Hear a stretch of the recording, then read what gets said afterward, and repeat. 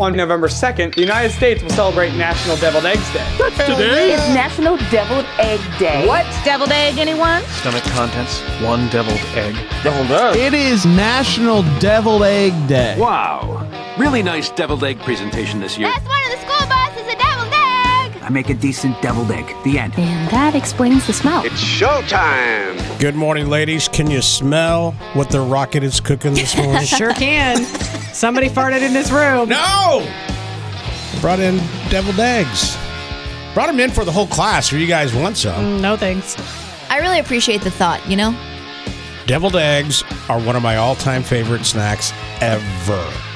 I think they're delicious. I just don't ever make them unless I'm going to a family get-together or something. I never make them just to add on to dinner, you Church know? picnic. That was where I always eat them. Yeah. Church picnic. But I definitely do not make them myself. And I certainly do not buy them at a store.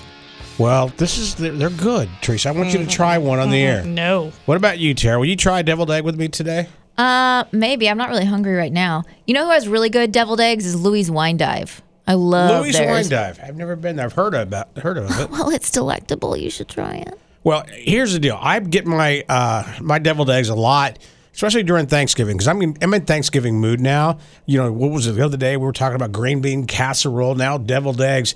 I get all my stuff. Now you have to get it a little earlier. I get all my Thanksgiving stuff at our friends who gave away free gas, free groceries. Hy-Vee is, to me, the coolest grocery store ever.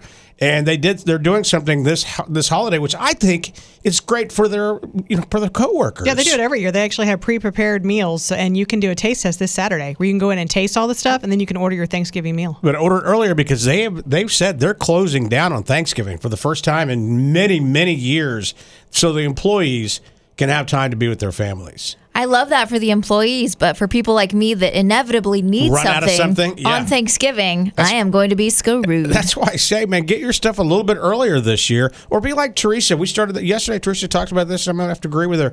Let's just go right over and go right to Christmas. Let's just skip Thanksgiving. Yes. Well, I didn't say skip the Thanksgiving meal. Okay. We just don't need to necessarily decorate or honor that holiday, but I'm still going to eat.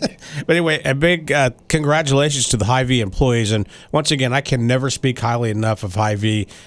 You're one of their spokesperson, and you really, every time you say something about them, I'm like, I love that. They're a great store. I love it. I mean, there's nothing, can't say anything bad about them. I even go there and get all my Chiefs gear and stuff. They have clothing, right? They're smart. They put it right at the front of the store. So I walk in and go, I need a T-shirt. Yes. So anyway, National Deviled Egg Day. Hopefully today, Tara will videotape it. We'll try a deviled egg. Why would we videotape it? I've had a deviled egg before. No, but I want people to see you eat this. No, pass on that. That's weird. No. He's done something gross to them, obviously. He's for sure soiled them in some way.